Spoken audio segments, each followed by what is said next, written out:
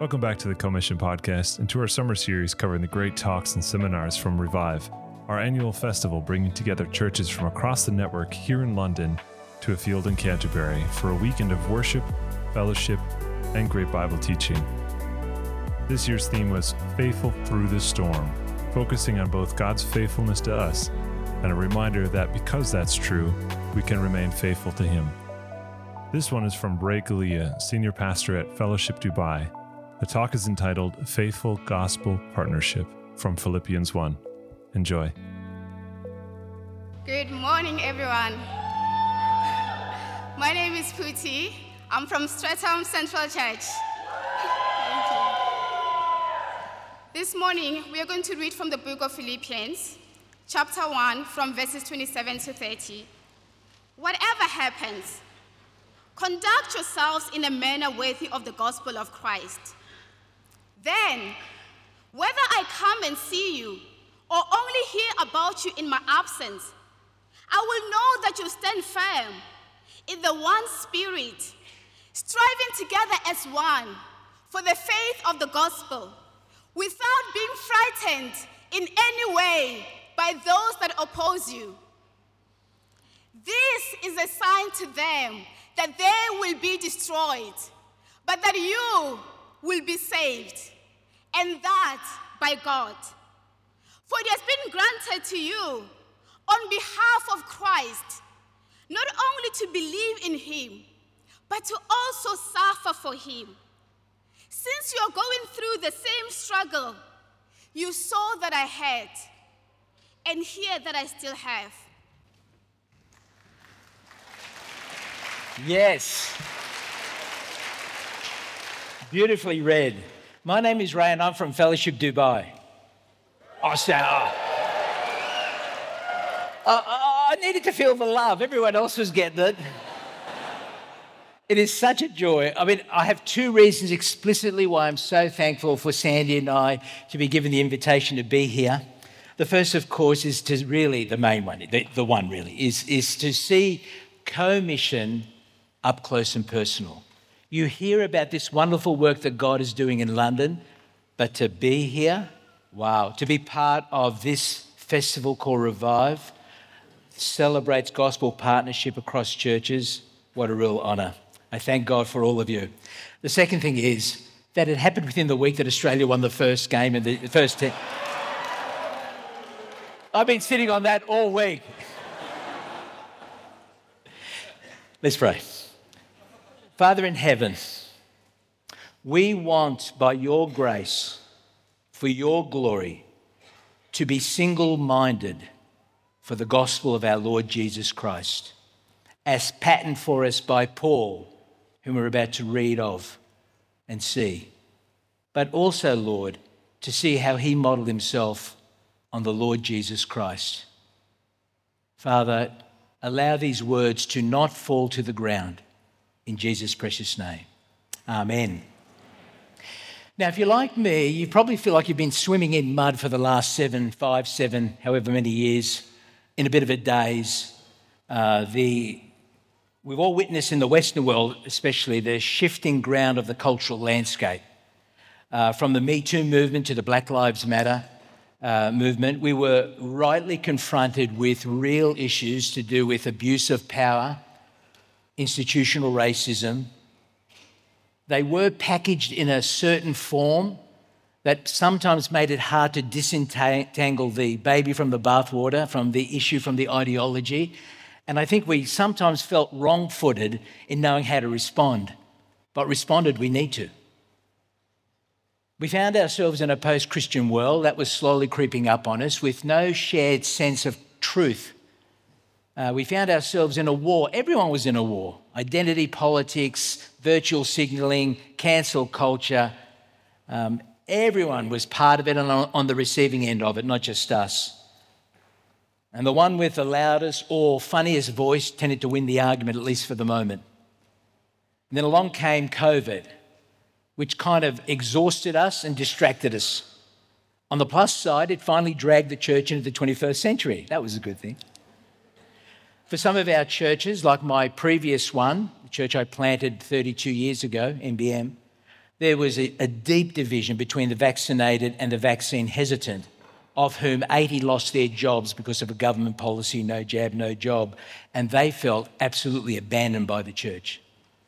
If that wasn't enough, we saw the next stage in kind of public policy and public debate on sex and gender, and gospel conversations seemed to end as quickly as they started with that, well, where do you stand on gay and transgender rights?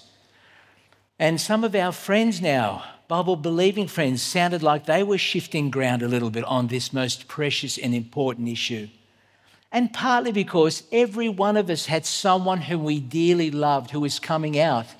I had 2 teenagers come out, young adults come out in the same year while living with me. One of them was my nephew. These are people we loved and still do. And then we're dealing with denominational compromise that was kind of sapping every bit of missional energy out of us.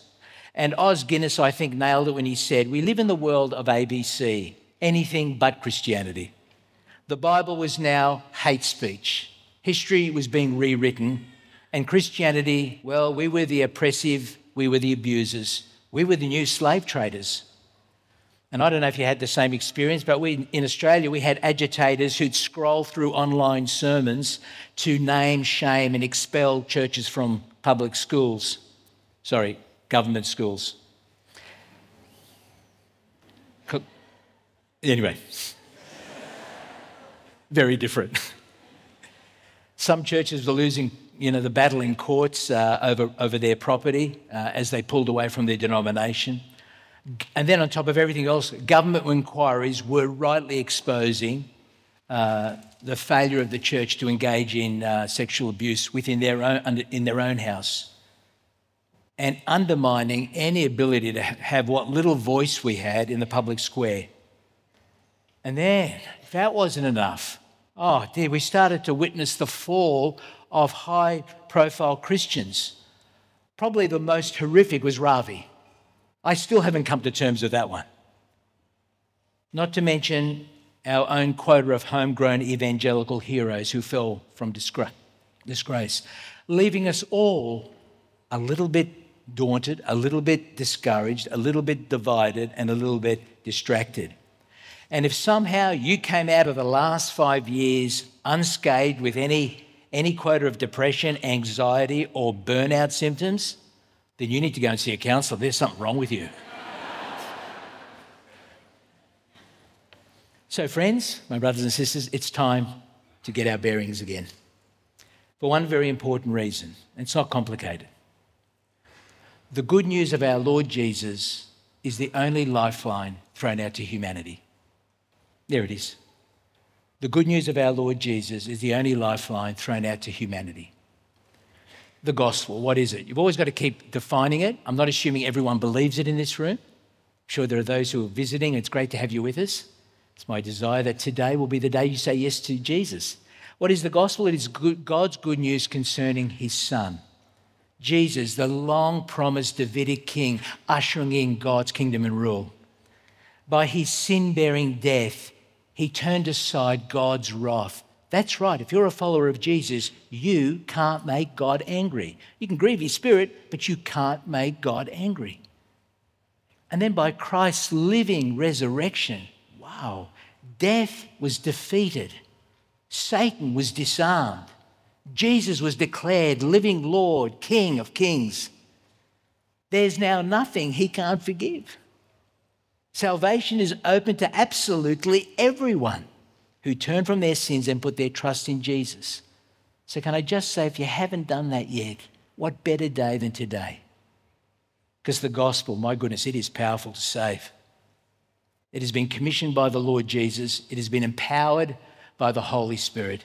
It has been unleashed, and it is unstoppable in the face of any opposition. And that's the gospel Paul took to the Philippians. And he did that 10 years before he wrote this letter in AD 51. He visited the church twice since then. Now remember, he's writing from the vantage point of prison, not Paris. So it's a different kind of perspective. And as soon as the Philippians received the gospel, they entered into gospel partnership. Let me just read to you chapter 1, verses 4 to 6, just the way in which he uses that phrase of gospel partnership. He says, in all my prayers for all of you, I always pray with joy because of your partnership in the gospel from the first day until now, being confident of this, that he who began a good work in you will carry it on to completion until the day of Christ Jesus. Gospel partnership, this beautiful commitment to cooperate in all areas to promote the gospel of our Lord Jesus. And to know that that's the place before us with the certainty that the work God has begun, he will complete. And it has many facets. And we kind of witnessed those facets on this very stage this morning and this weekend. Gospel partnership means praying and interceding for others, proclaiming the gospel, planting gospel-centered churches, guarding the gospel from enemies of the cross, raising and sending out workers of the gospel. It includes sharing in the joy of the gospel work and in the sufferings of the gospel work. And it includes financially supporting gospel work. And again, we were reminded of that privilege today, and I hope you took up the opportunity. I remember discipling a guy. There was a week where this guy was in town, and then he was going to be out. This was back in Sydney. And I had a week to sort of introduce him to Jesus. So every day we met for an hour and a half. And by Friday, he gave his life to the Lord. And I said, Steve, after he prayed the prayer, I said, Steve, you need to understand we're not alone. I said, what do you mean? I think I was freaking him out. I said, right here, right now, the whole of my church is present. He said, what do you mean? I said, I'm only able to invest this much time with you because my church financially partners with me and in this work to feed my family so I can actually basically introduce you to Jesus. I'm just the show pony. We're in it together. And I wanted him to know from the very beginning of his conversion that all those human elements that brought him to Christ was gospel partnership, including the finances. Oh, commission. I've been wanting to say this all weekend. You are the most meaningful expression of gospel partnership I have ever witnessed in 42 years as a Christian. And I've been around. I love the way in which you cross denominations. That particularly kind of warms my heart. Putting the gospel front and center with this passion to plant healthy, vibrant churches lodged very clearly in the heart of London. So let me give you this charge as we begin. You think, begin? How long have we been going for? It's going to be a long one. Verse 27b, stand firm. Here's the charge. Stand firm in the one Spirit, striving together as one for the faith of the gospel without being frightened in any way by those who oppose you. Oh, don't lose that vision. Don't let it ride on the enthusiasm of a Richard Koken. Don't get discouraged or distracted. Don't get daunted. Don't get divided as we engage in gospel partnership. Now, to that end, what I want to do is journey through Philippians 1, 12 to 30, just to see the way in which Paul is setting this radical single-mindedness for the gospel, and as in the face of opposition. But don't just think, well, he's a single old bloke who's an apostle. He's in a class of his own. But he keeps saying in Philippians, whatever you've seen or observed in me, do likewise. So as you're watching, he's setting the pattern for all of us. Here is what it means to be faithful in the storm. He expects, here are a number of lessons from this passage. Number one, don't despair when we lose our freedom. Don't despair when we lose our freedom. Verse 12. Now, I want you to know, brothers and sisters, that what has happened to me, his imprisonment, has actually served to advance the gospel. As a result, it has become clear throughout the whole palace guard and to everyone else that I am in chains for Christ. The Philippians were losing heart. Their beloved apostle is being stuck in prison, probably for years. And they're just so discouraged. And he's saying, brothers and sisters, don't be discouraged. My wrongful imprisonment has actually functioned to advance the cause of Christ. Paul was probably chained to a guard on a rotation of every 4 hours. He's basically had lots of opportunity to share Christ. And he's saying those 900 Praetorian guards, directly or indirectly, have accessed the message of Jesus. And if that's the case, I'm thrilled. I'm rejoicing. Now, Paul is not some naive idealist who kind of sees a silver lining around every cloud. It's that once you discover it's not about you, once you discover you're not the main character of your life, once you take to heart that at the name of Jesus, every knee's going to bow in heaven and on earth and under the earth, and every tongue's going to confess that Jesus Christ is Lord to the glory of God, then all of a sudden you're free to reposition every situation and pivot everything on one thing. Does it or does it not advance the cause of Christ? And if it does, let's praise the Lord. My second cousin, who has since gone to be with the Lord, but he actually was wrongly imprisoned for 10 days. He was arrested and he was vindicated after 10 days. But he had a good reason to feel sorry for himself. But you know what he did in those 10 days? Every day he went into the middle of the courtyard with his Bible open, sat down and waited for the other inmates to come to him so he could share Jesus Christ and him crucified. And that's what he did for 10 days. Paul was in prison, but he knows the gospel's free to do its work. Did you not read COVID that way? I mean, I wish there was more conversations like that happening. How is this advancing the cause of Christ? It certainly took the heat out of the sex-gender debate, at least for a couple of years. But, while churches had closed, all of a sudden we started to see this beautiful online gospel footprint, able to send links here, near and far away. And I still remember having this woman from Delhi on our evangelistic course online, thinking, how is this happening? She gave her life to the Lord. It was just fantastic. Wonderful. Secondly, don't be discouraged when suffering inspires mission. You want to be faithful in the storm? Don't be discouraged when suffering inspires mission. Look at verse 14. And because of my chains, most of the brothers and sisters have become confident in the Lord and dare all the more to proclaim the gospel without fear. Paul's additional joy is this, that his imprisonment has actually inspired Christians who are outside of jail to go gung-ho for Jesus all the more. And that's why he said, this is not bad news, this is good news. Because this is the formula for Paul. What's good for the gospel is good for Paul. Now, we come from a pain-pleasure culture. If something is pleasurable, it's by definition good. If something is painful, it's by definition bad. But Paul is saying, no, I want you to march to a different beat, regardless of whether the issue is pain or pleasure. And we're not denying the grief and so forth, but there is a clarity here that we need to grasp. Regardless of whether the experience is pain or pleasure, if it promotes Christ, then, my friends, it is worth rejoicing in. Why? Because if there's only one lifeline thrown out to humanity, then what's good for the gospel must be good for you. Even when the gospel's preached with bad motives. Point 3. What does faithfulness in the storm look like? Don't be distracted when Christians behave badly. Verse 15.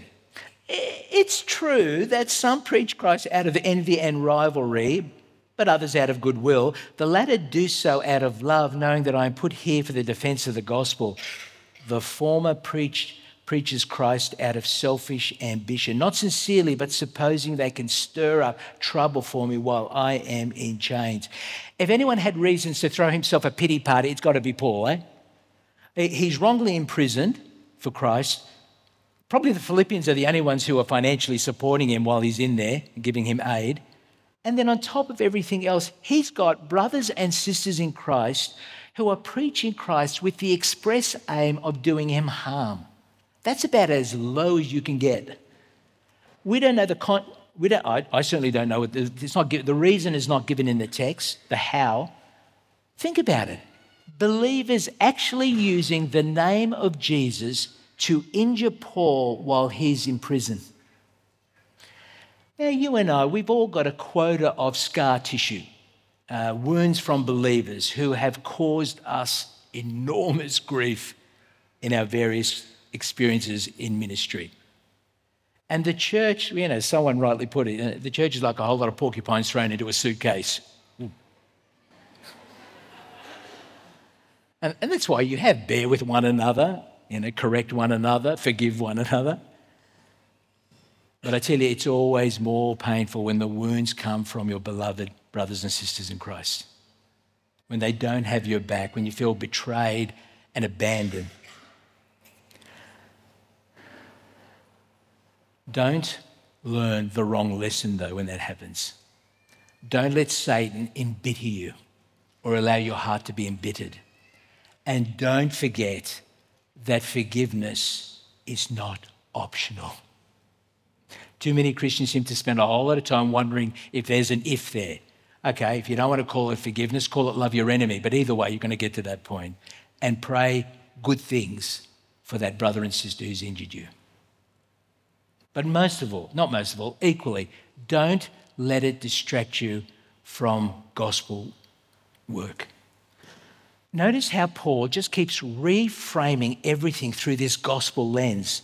This is his response to those who have profoundly injured him. Verse 18, I can't believe he says this. What does it matter?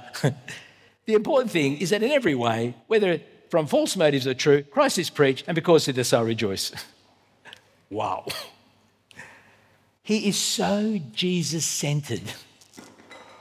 The important thing is, I want my quota of flesh. That's what the important thing is. No, the important thing in every way is that the good news of Jesus is shared to a world that is without hope and without Christ. Even when the right gospel is preached with the wrong motive, we have to celebrate. This brother or sister was dead, is now alive. So, when that Pentecostal, Arminian, egalitarian church down the road that preaches Jesus Christ and Him crucified and many are getting saved, you make sure you rejoice now. Sure thing. No problem. As long as they come to my church afterwards. Now, friends, we don't rejoice, obviously, in the proclamation of a false gospel. We lament and pray for it to be shut down or the preachers to be rebuked or corrected or transformed. And don't misunderstand, motives really do matter. Just be concerned about your motives, not anyone else's. Faithful through the storms. Point 4, don't be defeated by the threat of death. Verse 21. This is a classic passage, isn't it? For to me, to live is Christ and to die is gain. If I'm to go on living in the body, this will mean fruitful labour for me, yet what shall I choose? I don't know. I'm torn between the two. I desire to depart and be with Christ, which is better by far, but it is more necessary for you that I remain in the body. Faced with the option of life or death, he doesn't exactly know. He thinks he's going to be released. He doesn't exactly know how it's going to play out. But faced with the real options of life and death, he's kind of in a win-win scenario. You see what he says? Yet what shall I choose? I don't know. It sounds like he's trying to decide what kind of dessert he's going to have. Actually, I don't know. The meringue or the salted caramel gelato? I don't know. I think this is better. To live is Christ, to die is gain. Die young, die old. Either way, we're going to die in Christ. Now, Paul's not suicidal. This isn't a soliloquy from Hamlet, to be or not to be. That is the question. Paul knows if he gets to live, survive this, wow, he's going to be able to continue to preach the gospel and continue in his partnership and blessing the Philippian church. If he dies, better still, he gets to be with the Lord whom he's been preaching. He's hungry for heaven and he's hungry to bless the Philippians. It really is a win-win scenario. First minister I ever served with as a pastor, he died at the end of the year that he joined us. And the day before he died, I went to visit him and I said, Les, I hope you don't mind me asking. I said, what's it like knowing that within perhaps 24 hours, you're going to be in the presence of God? And he thought for a moment, he said, with a smile, he said, I've got to tell you, Ray, I'm a little bit excited. And I thought, I'm a little bit jealous. To live is Christ, to die is gain. Rapunzel went to be with the Lord 3 years ago. What a great name, Rapunzel. She was only 27 years old. She never got to celebrate her first wedding anniversary. Days before she died, her husband said she was so euphoric that the doctors wanted to medicate her. But Sam said it was like she was staring into heaven itself. Now, I know when you get to that stage, the chemicals can kick in and create certain psychological experiences, but You know, he actually recorded her the day before the day before she died. And at the funeral, we heard a audio recording of Rapunzel speaking, and she was talking about how she was so excited about going on holidays with Jesus. And then she sort of flipped it a bit, and she said, she started to warn everyone at the funeral, make sure you escape eternal damnation by turning to Jesus. What single-minded clarity for the gospel she had. In the words of Piper, don't waste that cancer now. So whether Paul lives or dies, this is how he wants the Philippians and you and me to respond. Faithful in the storm. Point 5, don't bring dishonour to the gospel. Verse 27. Well, whatever happens, that is whether he's alive and gets to be with them or not, whatever happens, however this is going to play out, you conduct yourselves in a manner worthy of the gospel. Now, we don't do the gospel, we proclaim the gospel. It's a message that needs to be spoken, but we are called to live a life worthy of the gospel. It has a sense within it that we are citizens of God's kingdom, so act like it. Our life is to adorn our beautiful Saviour, the Lord Jesus. I heard of one man, he was retired, and he wasn't about to waste his retirement. He invested in it. I always reckon if you're about to retire, you've got another 15 years of full-time ministry in front of you. And so there he was, investing himself in this ministry and that. And one of the things he did is he put a refugee under his wing, really cared for him, taught him English, took him to job interviews. And after about three months, the refugee said to him, why you do this? Why you do this? And he thought, great, he starts sharing the gospel badly.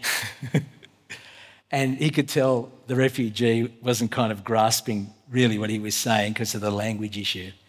But he must have understood enough, because the refugee said to him, if you're God like you, I want to worship him. If you're God like you, I want to worship him.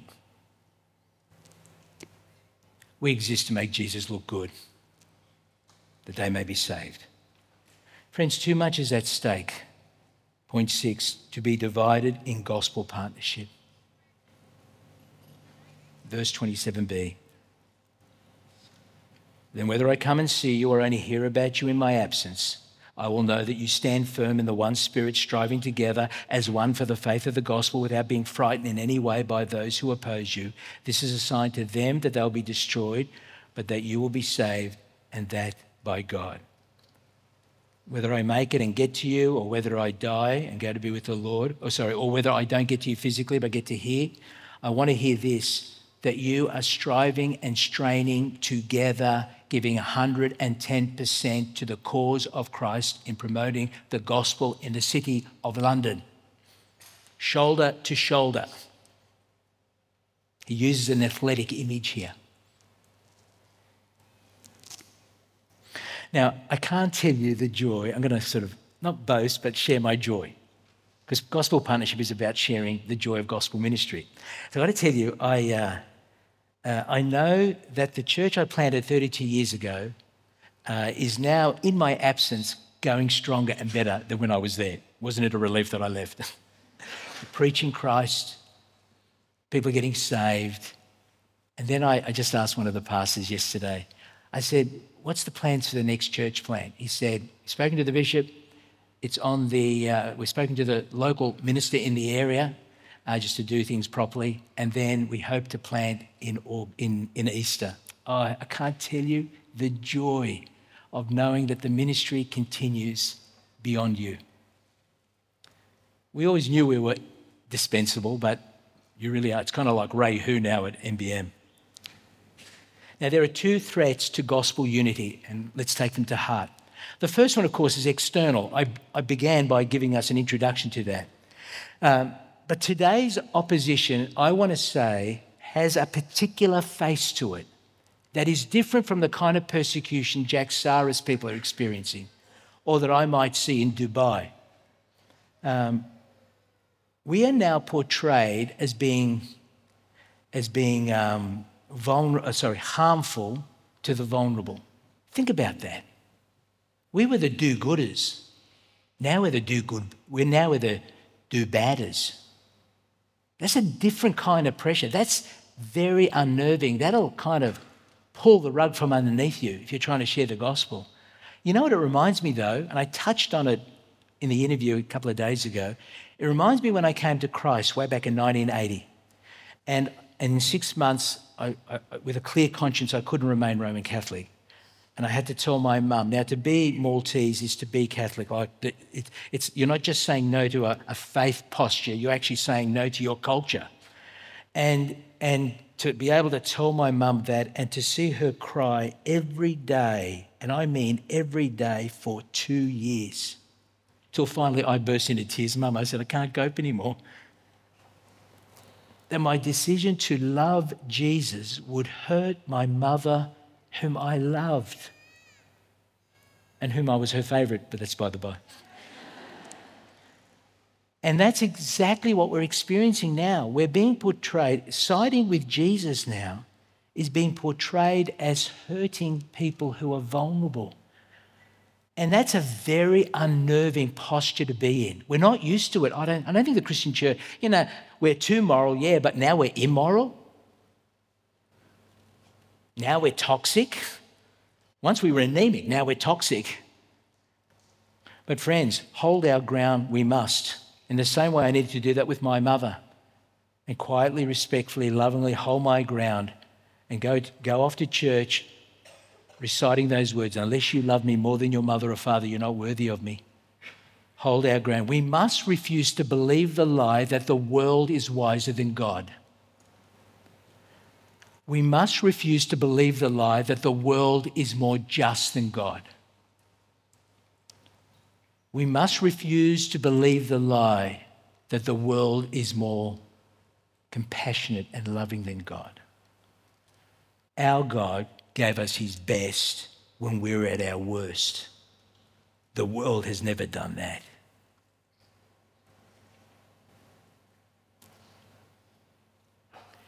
But what's more tragic is when there's internal conflict. That one has a particular sting to it. In Philippians 4, I won't read it, I'll just recite it. I'll just summarise it.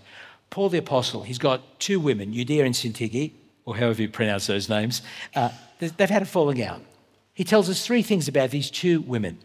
1, they were frontline gospel workers. 2, they contended with the gospel side by side with Paul. And 3, most of all, their names are written in the book of life. And now, out of fellowship because of some pathetic, stupid conflict, we can't preach a gospel of peace unless we are at peace with one another as much as it depends on us. That would be the height of hypocrisy. And do not think the solution to conflict is that middle-class, polite avoidance strategy. We're called to stand as one for the sake of the gospel within our churches, within our ministry teams, within our staff, across churches. We are just committed. Be at peace with all men as much as it depends on you. So let me recite the charge again, verse 27b. Stand firm in the one spirit, striving together as one for the faith of the gospel without being frightened in any way by those who oppose you. Clearly, Judea and Syntyche didn't get the memo. You know the memo from Philippians 2, that beautiful hymn of Christ, where Paul says, value others in humility, value others above yourselves. Must have been in the fine print for them because they didn't quite read it. Have the same mind as Christ, who though being in the very nature of God, the very stuff of God himself, did not consider equality with God something to take advantage of. And then you get that great, big, divine bungee jump by God. Have the same mind of Christ, who made himself nothing, taking the form of a servant, being found in human likeness, obedient to death, even death on a cross. So the jump God took wasn't simply from heaven to earth or God to God-man, all true. It wasn't even from God to death. It was from God to hell. My God, why have you forsaken me? And the answer to that question is, of course, you. You are the reason why the Son was forsaken, so that you didn't need to be. You and those 8 to 10 million other Londoners, those precious souls are without hope and without Christ. In a world where everyone wants to move up, better job, better house, better spouse, better car, Jesus is downwardly mobile. There's no Italian suit. There's no chauffeur-driven, I was going to say Aston Martin, Rolls, whatever. No villa in Monaco. Just that blood-stained, rugged cross that declares the love of God, that while we were enemies, Christ died for us. In a world where you're lucky if someone will cross the street to help you, God crossed the universe to meet you in the flesh. Here is the humility of our God. And all of this, and I think this is the big neglect of this passage, all of this, this descent of Christ, is set in the context of gospel partnership. It's just in another chapter, but it's actually part of the same argument. And here is the humility of God. And so it makes perfect sense that he would ask you to consider others above yourself, because that's exactly what he did. Members of Commission, have the mind of Christ. Keep on having the mind of Christ. If the Son of God crossed the universe to meet you at Golgotha, then let us cross, I was going to say suburbs, boroughs, bit of cross-cultural work there. It's absolutely no effort to cross a few boroughs to assist in another church plant or to start another church plant for the sake of Christ. The question in every church's agenda must always be not if, but when is that next church plant and where? Even if it's a few years down the track, when is it and where? And pray it in. Pray it in. Because the way of the Messiah is the way of the Messiah's people. So don't be distracted. Don't be distracted by denominational compromise and pastoral crises. Stay on point. Don't be divided manage them well, of course, but it's so easy to actually go off point. Don't be divided. Let me say it again, we can't proclaim a gospel of peace unless we're at peace with each other. So if you know that someone has something against you or you've got something against someone else, you make sure before the sun sets today you put that right. And don't let yourself be discouraged and daunting by the shifting tides of cultural form. They change, they'll change again. You've got no control over that. But you do have control over what you say and do. Because, I tell you why, most of all, do not get discouraged and daunted, because remember, the good news of our Lord Jesus Christ is the only lifeline thrown out to those precious souls in London. And my goodness, I asked how many fit in that ring road. There's nearly 10 million. You haven't even touched the side. The need is enormous.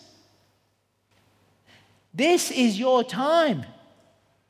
This generation's in London, that's your responsibility. It's not mine. I've got 3 million in Dubai I've got to worry about. This is your city. God has entrusted these souls to your stewardship.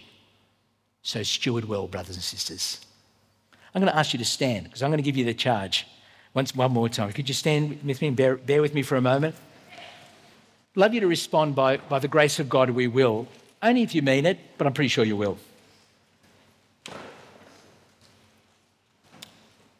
With God as our Father and the Lord Jesus as our King, and in the power of the Holy Spirit, with a certain knowledge that Jesus is going to return to judge the living and the dead, I give you this charge. Stand firm in the one Spirit, striving together as one for the faith of the gospel, without being frightened in any way by those who oppose you. Okay, let me pray. Heavenly Father, we firstly come and we just want to simply praise you for the awesome gospel of our Lord Jesus Christ. Because of Jesus' sin-bearing death, there is nothing he can't forgive. We have been adopted into your family. We recognize this to be the only lifeline thrown out to humanity. This is the only lifeline thrown out to the people of London. We want to say thank you for the privilege of using ordinary people like us to partner in your precious, precious work, your eternal work, the one work that has ultimate significance. I want to say thank you for my brothers and sisters here in Commission. Oh, may they never lose their vision to keep planting churches, revitalising healthy churches in this wonderful city of London.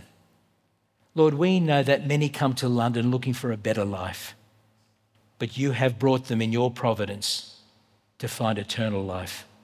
So open the hearts of many, plant lots of churches, keep on using Commission, and may we never forget that apart from you, we can do absolutely nothing. And most of all, Lord, we pray that the people of London will treat you with the glory that you rightfully deserve. And we pray all this in Jesus' name. And all the saints said, Amen indeed. Thanks for listening, and stay tuned as we continue to release talks from our weekend away. See you next time.